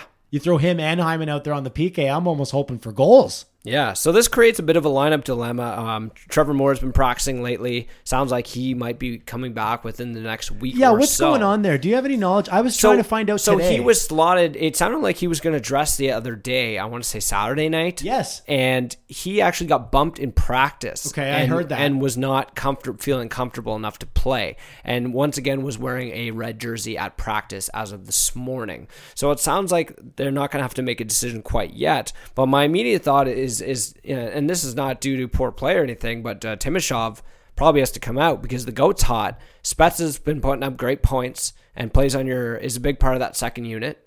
So it's got to be Timashov who comes out. I agree. I think that's about as obvious as a choice as there could be. And the reason why I feel that way is because I think you could look at doing a rotation of sorts between the GOAT and the ZA. And that would effectively give Spezza some time off, some load management, if you will. Keep them fresh, keep them going so that come playoff time, a guy like Jason Spezza is playing important minutes for the Toronto Maple Leafs in 2020.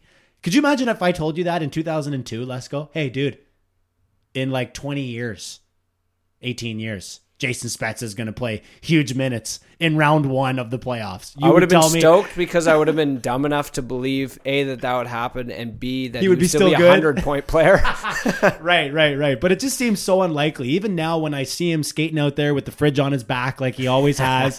And, he loves to hang on to the puck and he loves to try and thread passes to players with speed. And I think that, honest to God, I feel, Lesko, like the Jason Spezza acquisition is the most Moneyball kind of reference for Dubas as you could ever possibly get. He's a good value contract, value considering and effective. His points per 60 is like unreal for what they're paying for. And like I said, perfect example of value contract. Yeah, bringing a guy in the league min, hometown. That's the new boy. NHL, dude. That's the new NHL. I do. We said it right when they signed him. Loved the signing, and it only seemed like it could be good. And at that, a lot of upside with a low risk at that salary. So. Yeah, and it's been great. I love cheering for him, and I think it'll be good to end the season as well and go into the playoffs. So, all right, dude. So we're gonna take our quick break here. Yeah, we'll take our quick break, and we will tee up the interview with Mark Vanderlugt, WJC, friend of the show. We're gonna cover some World Junior Championships when we come back here on the Pucks in Deep podcast, episode 50.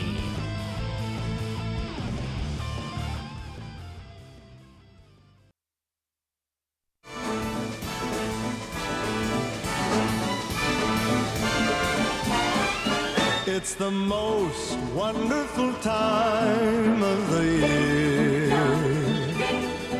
with the kids jingling. Ryder couldn't pull the trigger, now spins it. Switzerland slays Russia. Wonderful time of the year. Now here's a turnover. In comes Tavares. Walks in, Reed scores. Tavares again. Canada's back in it. With those holiday greetings and gay happy news. John Tavares scores. Hat trick. John Tavares.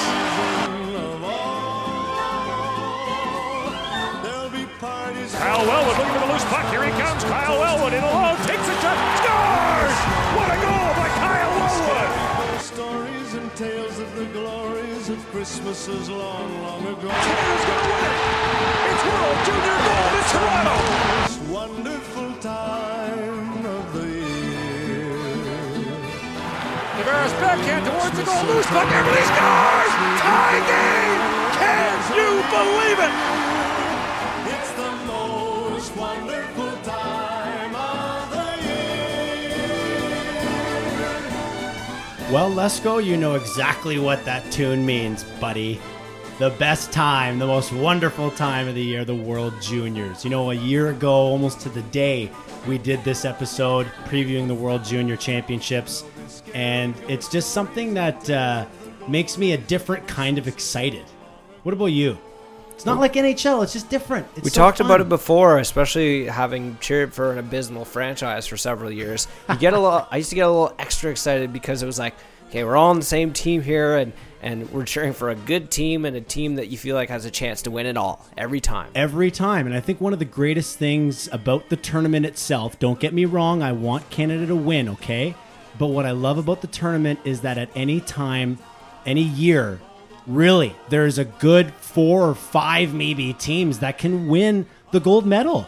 And it's a real shock when the Canadian team fails to win the gold medal. It's an even bigger shock when they fail to medal and finish 6th like they did last year. I was wondering about that, and it's probably why I don't remember last year's tournament very well, because I'm like, what did they finish? And then we looked it up quickly before we started recording here, and we're like, holy shit, they finished 6th with this.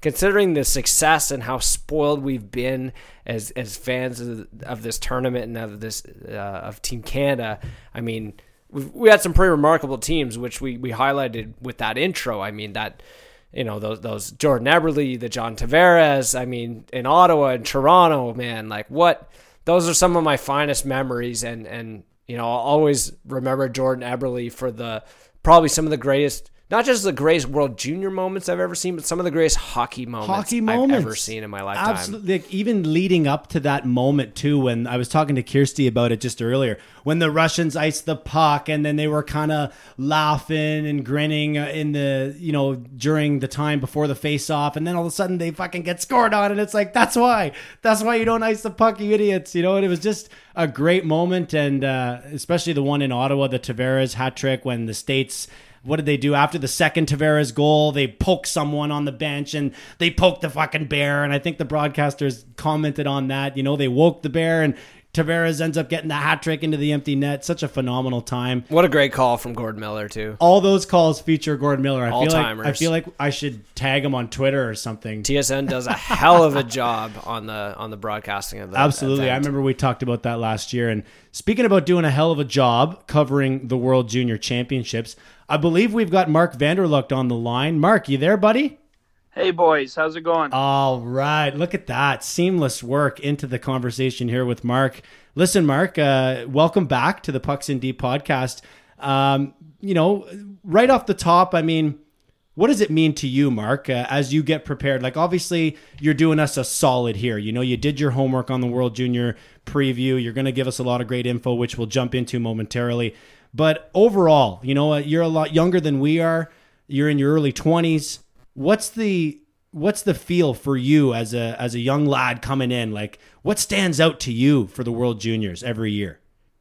Well, it's just a sense of pride and a sense of patriotism. Just seeing that red maple leaf being draped over some really special names over the past years. You got John Tavares, Jonathan Toews, Eric Lindros, Wayne Gretzky, Sidney Crosby, right? You get a lot of legendary names, and you see a lot of rookies now, a lot of young players donning those colors, and it's like, all right, are you going to be able to perform up to these expectations? And those expectations are gold medal every single year, without a doubt. Yeah, absolutely. I mean, we were just talking about it in the intro, and just how our expectations are always really high. And I've almost felt a little disengaged over the last couple of years, just because I felt like Team Canada maybe lacked a bit of star power, a little bit of flash. I know they won the gold going back in 2018, but after last year, and then I think previous to that, a silver and another sixth place finish that was quite disappointing. Tell me a little bit about Team Canada, though, Mark. Like, who are the players to watch for them? Well, definitely Alexis Lafreniere. He's a draft-eligible forward for Canada this coming season. He's on the first line tonight against Switzerland. And then on the second line, you got Quinton Byfield, who is kind of like an Eric Lindros clone. I'm not going to say he's the next Lindros, because those are big shoes. He's on the second left wing line. And then you got Dylan Mercer on the fourth line. He's kind of like a plug-in sort of player. It's hard to explain what his role is going to be for the team, but he's another draft-eligible player.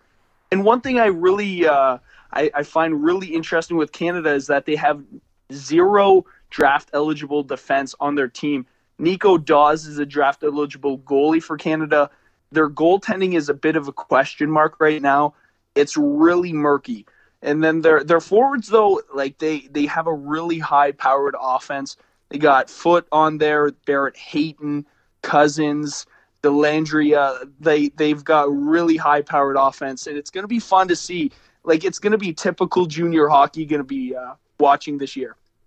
Yeah, and I think by commenting typical junior hockey, Mark, or just to confirm that, I mean, are you kind of alluding to the fact that these guys are kids still, and there's lots of mistakes and turnovers and leads that look insurmountable all of a sudden are gone within moments? I mean, I think that's one of the greatest things about this tournament is how games are really never over. And I think Lesko and I were talking just earlier about how being Leaf fans over the years, it's been difficult to cheer for the team. Not difficult to cheer for them, but it sucks cheering for them because they have not been very good. Whereas with Canada, you can always get on that wagon and feel like you can be a winner. But then all of a sudden, a big lead is gone, or you finish in sixth and you're really disappointed about it. I think it causes a lot of emotions for Canadian fans to cheer for.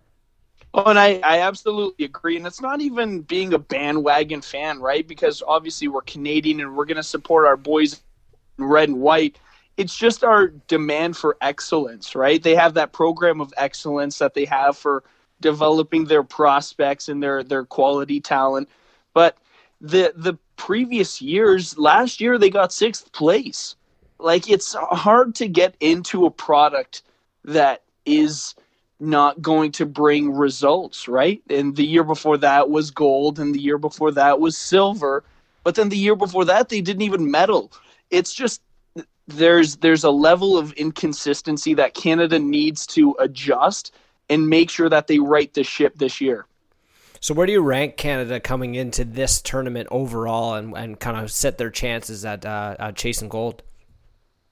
Well, you look at their team, they've got Lafreniere, they've got Byfield, they've got a very high-powered offense, but the question is in goaltender. There's no real answer in net.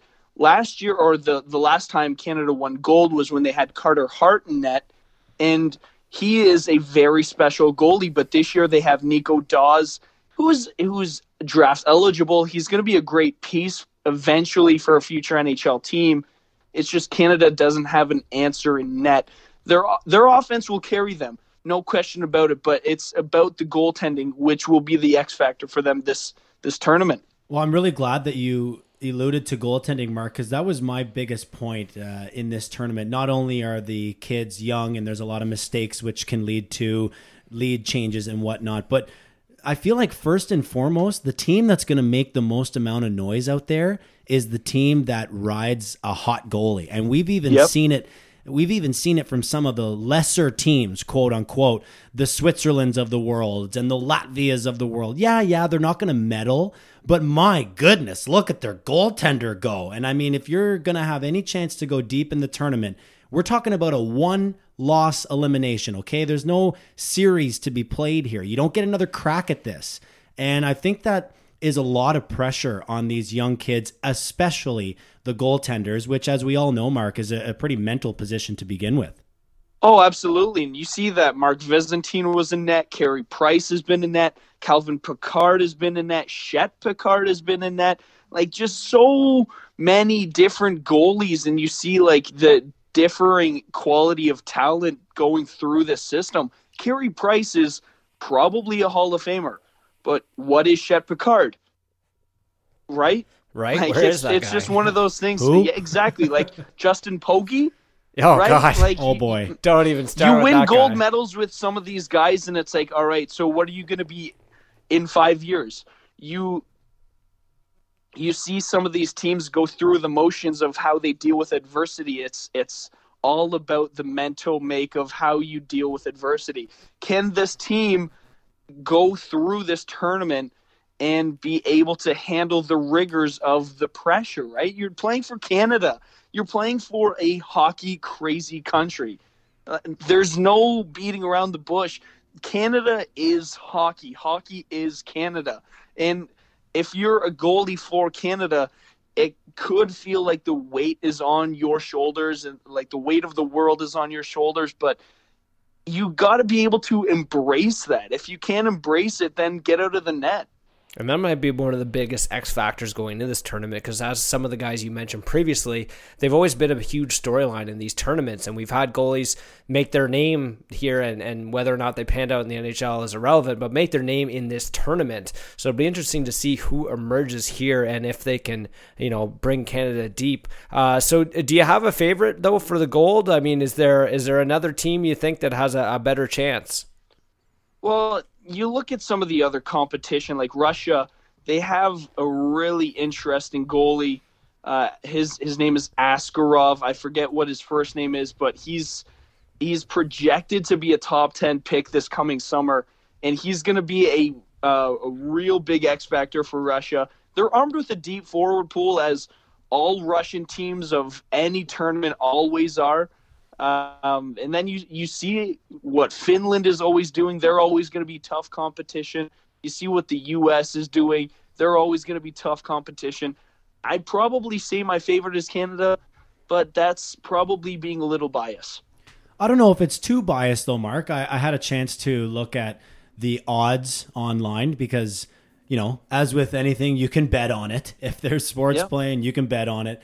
They've got Canada listed as the favorite, and actually it's quite a heavy favorite. They're in line big time, followed by the USA, and then Finland, Russia, and Sweden top out the top 5. So I think you're in line to say that Canada should be the favorite here.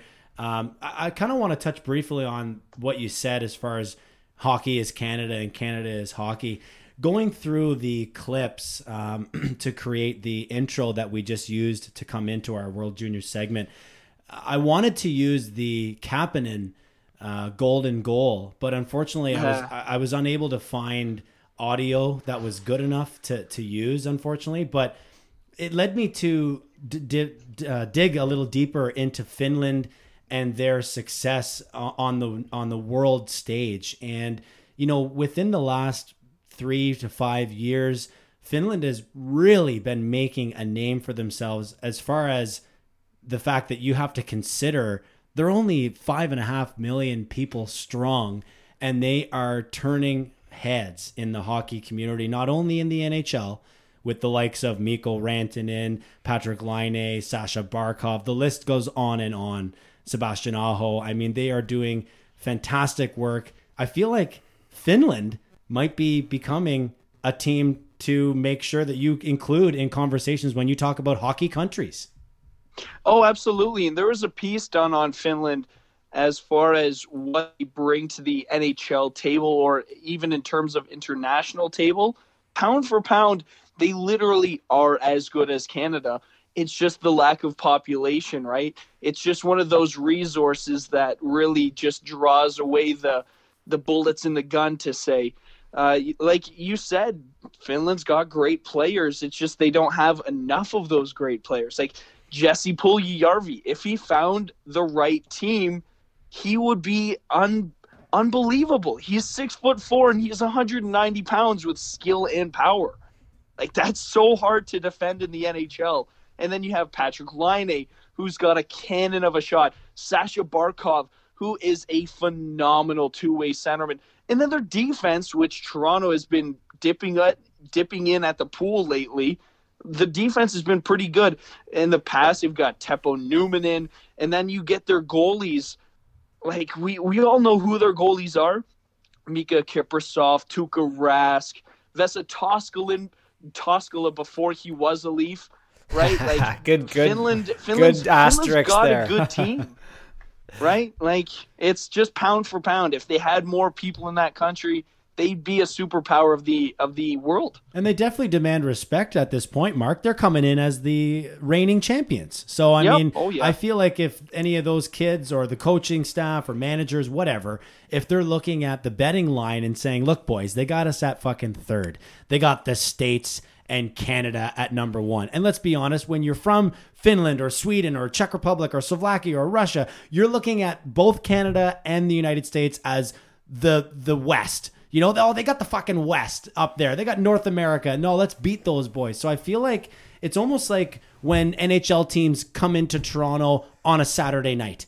They know that the hockey world is watching this game right now, and they absolutely bring it. So when anyone plays Canada, and now I guess a little bit more so specifically when the tournament is held in Canada, but either way, when teams play Canada, they realize that they are on the stage. Everyone's watching, and we want to beat these guys. So it can be tough, I think, to expect unparalleled success, gold medals every time, when we know that every team is bringing their A game when they play Team Canada.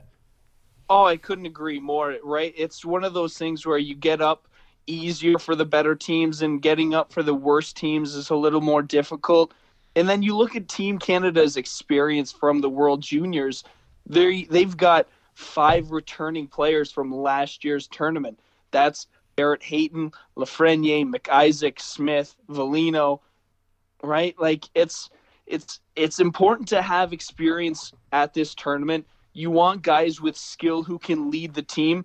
It's good to have a balanced team, but with a tournament like this where it's an end-all, be-all, winner-takes-all sort of thing, you want all of your chips on the table. You want the best possible team going forward. And going back to Canada and the USA, obviously we always look forward to the game in the round robin where they face off against each other each and every year, it seems.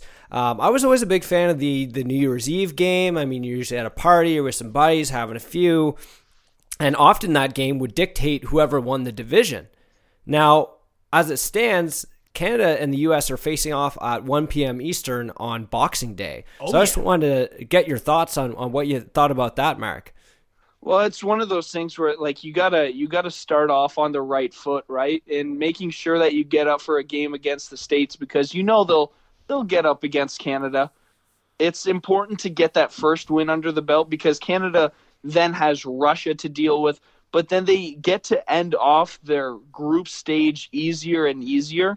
They play Germany and then Czech Republic to round out the preliminary action. So it's important to get those points while you can, especially against a team like the States. So Lesko talked about the Canada versus USA, some traditions, getting together, having a few, like he said.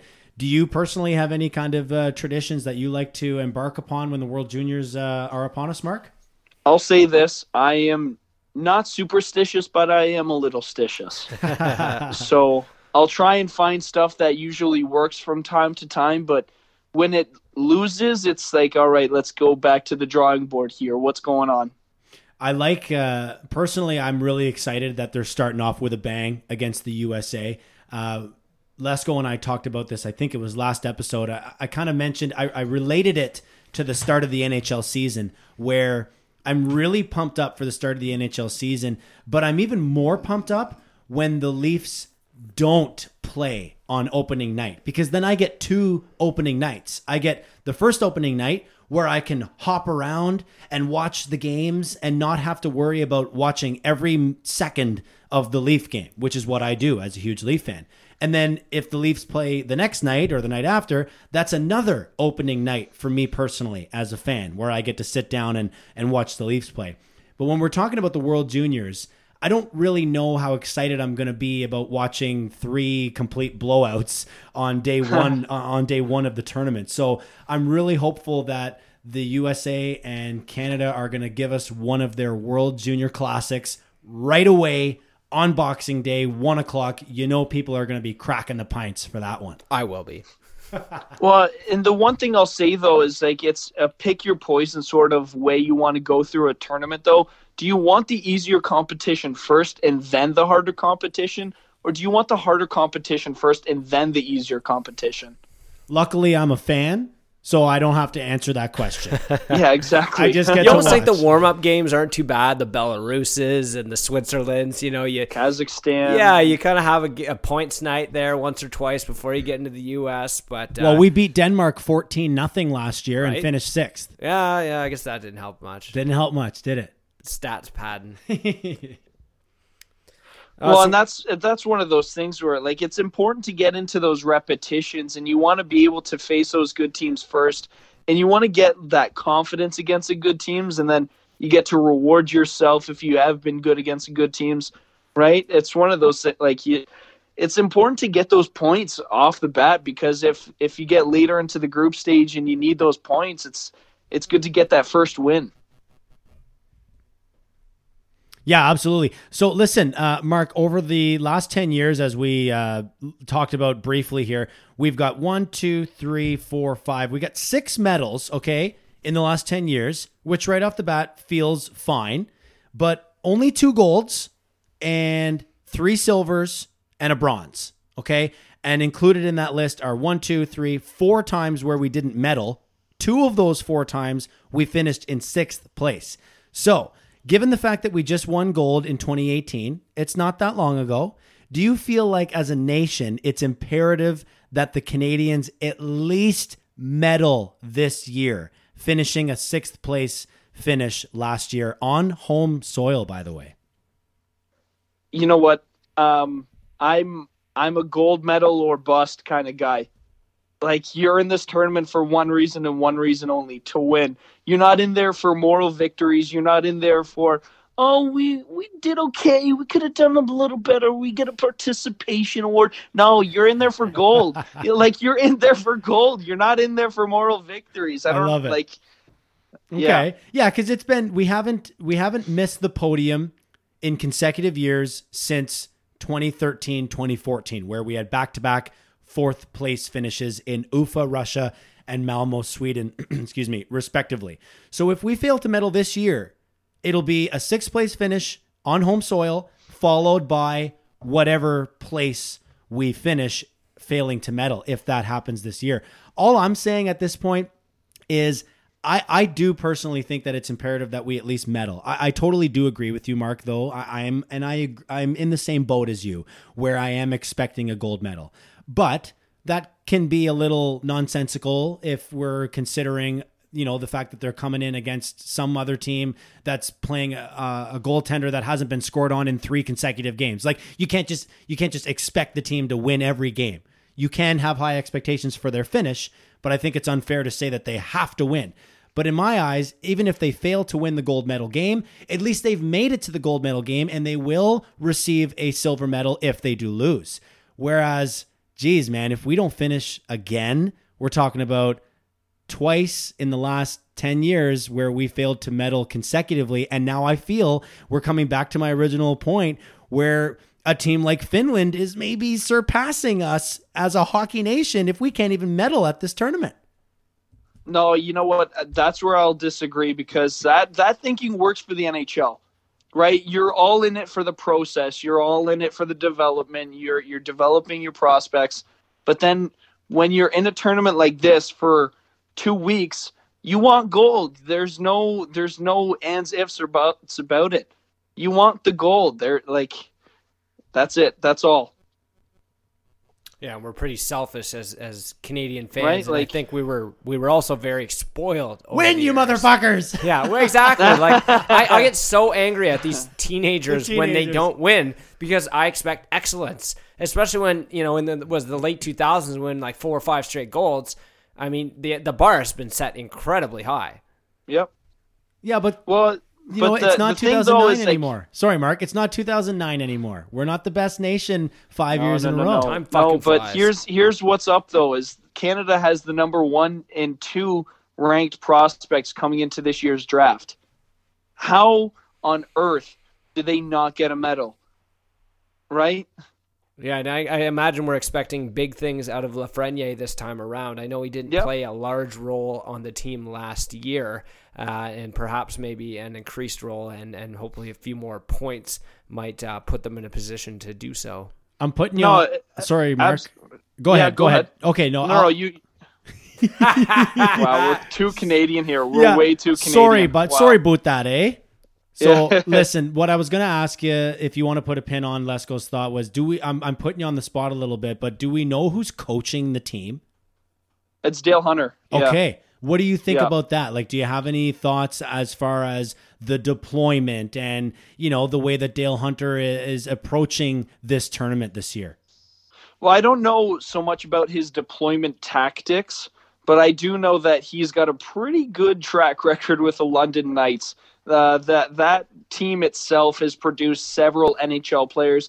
I know the World Junior teams always do, but this time around, though, I like having Dale Hunter there because he's got that proven track record with junior talent.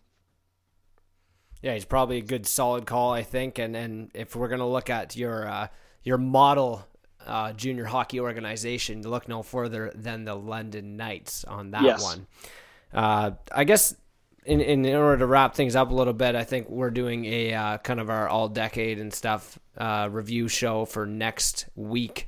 But is there anything that really stands out for you? Like, you have a favorite memory player over the years? Oh, from the World Juniors, then? I'd definitely say the New Year's Eve Classic with Tavares' hat trick and Jordan Eberle's shootout, or not shootout, but the 5.4 second tire. I think that's mine as well. I think we mentioned that earlier. I said earlier that's not just a all-time World Junior moment, but an all-time hockey moment that I've at least witnessed in my lifetime. It will forever be the last highlight audio clip in our World Junior preview intro because it's just the greatest moment. I don't know where you were, Mark, when that occurred, but I was in my apartment in Ottawa at school with probably 8 or 9 bros just, drinking beers, wearing our jerseys, and everyone kind of, you know how it goes, Mark. We're fucking done. That's it, blah, blah, blah. And then they score, man. and it's just the most selly of all time.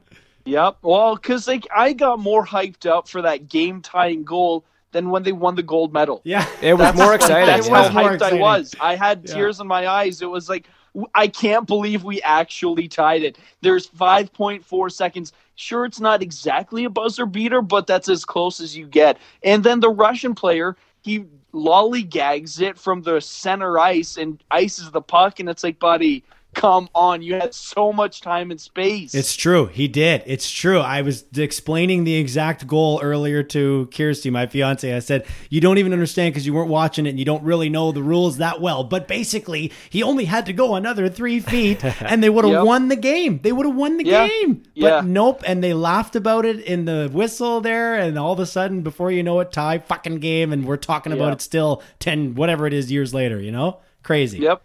Gotta and then, love it. okay, so I'll say one more game, though. It was a gold medal game against the States. Jordan Eberle was a part of it. And Canada was down 4-2. They had 2 power plays back-to-back. Jordan Eberle scores bap to tie it up at 4-4. Then, unfortunately, I believe it was John Carlson down the wing who short side Golden on goal. Canada. Yeah. Right? But that one was huge. I was literally jumping up and down when that happened. That was such a sweet call from Gord Miller, too, because he was like, he did it again! He did it again! Really Jordan did, Eberle yeah. is the biggest hero in World Junior history, and I'm still waiting for him to replicate that kind of shit at the NHL level. No kidding. Oh, just put him in the playoffs, though. Right? Yeah. All right, Mark. Well, listen, buddy, any parting thoughts that you wanted to get off your chest before we move on here, or what? Well, I'll definitely say that Canada is a team to look after. Alexis Lafreniere only put up 1 point last season. He's certainly going to do way better this year. All right. So, and what do you want to call him for? You want to call him for a tournament MVP? I'll let you do that if you want it, my friend. Oh yeah, for sure. All right, we got Mark Vanderlook, the World Junior Insider. Mark, why don't you give the listeners your Twitter handle? They can give you a follow. It's Lugsy, ITSLUGTSY. Pretty ambiguous to say out loud, eh? Because what's your Twitter handle? And you say it's Lugsy. Oh, okay. So like LUG. No, It's just Lugsy? No, it's Lugsy. Yeah, I know. You already told me that. Right on. Okay, dude. Well, man. Thanks a lot for joining us again, man. Really appreciate it. Glad it all worked out for us here, and excited to have you on once again. Enjoy the tournament, and I'm sure we'll be speaking to you again in the new year. Yeah, no worries, guys. Thanks for having me on again. I love it. Hey, no problem, buddy. Merry Christmas to you and yours, eh, chum? Yeah, Merry Christmas, bud. Take Right care. on. Thanks, Mark. Yeah, you too. All right, dude. Well, there it is. Mark Vanderloop.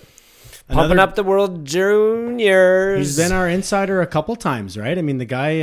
I'm glad that we have a guy like that on, because today I was like, I should probably look up some shit about World Juniors and kind of, I follow Mark Masters is probably the extent of my content. I'm just getting the lineups and the cuts and whatever. Yeah, but news I'm like, tidbits. I don't even need to fucking pay attention because Mark's going to come on here and tell me what's up. It's so true. Again, I said that to Kirsty today, about a half an hour before you came. I said, you know what, babe? She goes, can you help me with the floor? I said, fuck, you know what? I got to go upstairs and look at the World Junior stuff, And then I kind of said, all right, I don't really have to do that. I got a guy coming on. He's going to talk about them. He's done his homework. So, yeah, I'll help you with the flooring. And then I ended up not helping her anyway. So I got away with it, I guess. But good episode, man. I mean, are we wrapping it up or what? Yeah, we're firing tonight. All right, let's wrap it up. I was well rested, I went to bed pretty early last night. I was feeling good today at work. Didn't work too hard, Save some for tonight. Yeah, shocker. Right? I wish I could say the same. I was fucking pulling my hair out, worried about the stupid intro. Because I thought I fucking lost it. Yeah. Thank you, Audacity, you free program son of a gun. Well, helping me out. Paying for itself. All right, listen, thanks for joining us here on the Pucks and Deep podcast. Episode 50 is a wrap. Enjoy the World Junior Championships, and we will see you over the Christmas holidays. Yeah, let's go. We'll coming get together. We're coming back next week. We're going to do a decade in review. We're going to go over some of our favorite all-time Leaf lineups from all-decade lineups. Yeah. We're going to be doing WJC. We're going to talk a little Canada. We're going to talk about some of the top players in the NHL over the last 10 years. And other than that, though, we're going to keep it real casual. Oh, keeping it cash. Minimal prep work. No prep work. And we're going to fill you guys in. We're going to do a little personal decade review, I think, too. Just kind of shoot the shit and a little casual episode for you. Maybe have a few beers. Oh, a few beers, mandatory. Mandatory. Mandatory 3-beer podcast. And that's not only for us, that's for you guys as well. Yeah, while you're listening. So get your Creamores or whatever the fuck you want to drink, and we'll see you over the Christmas holidays. Merry Christmas and a happy fucking New Year. No free plugs on beers.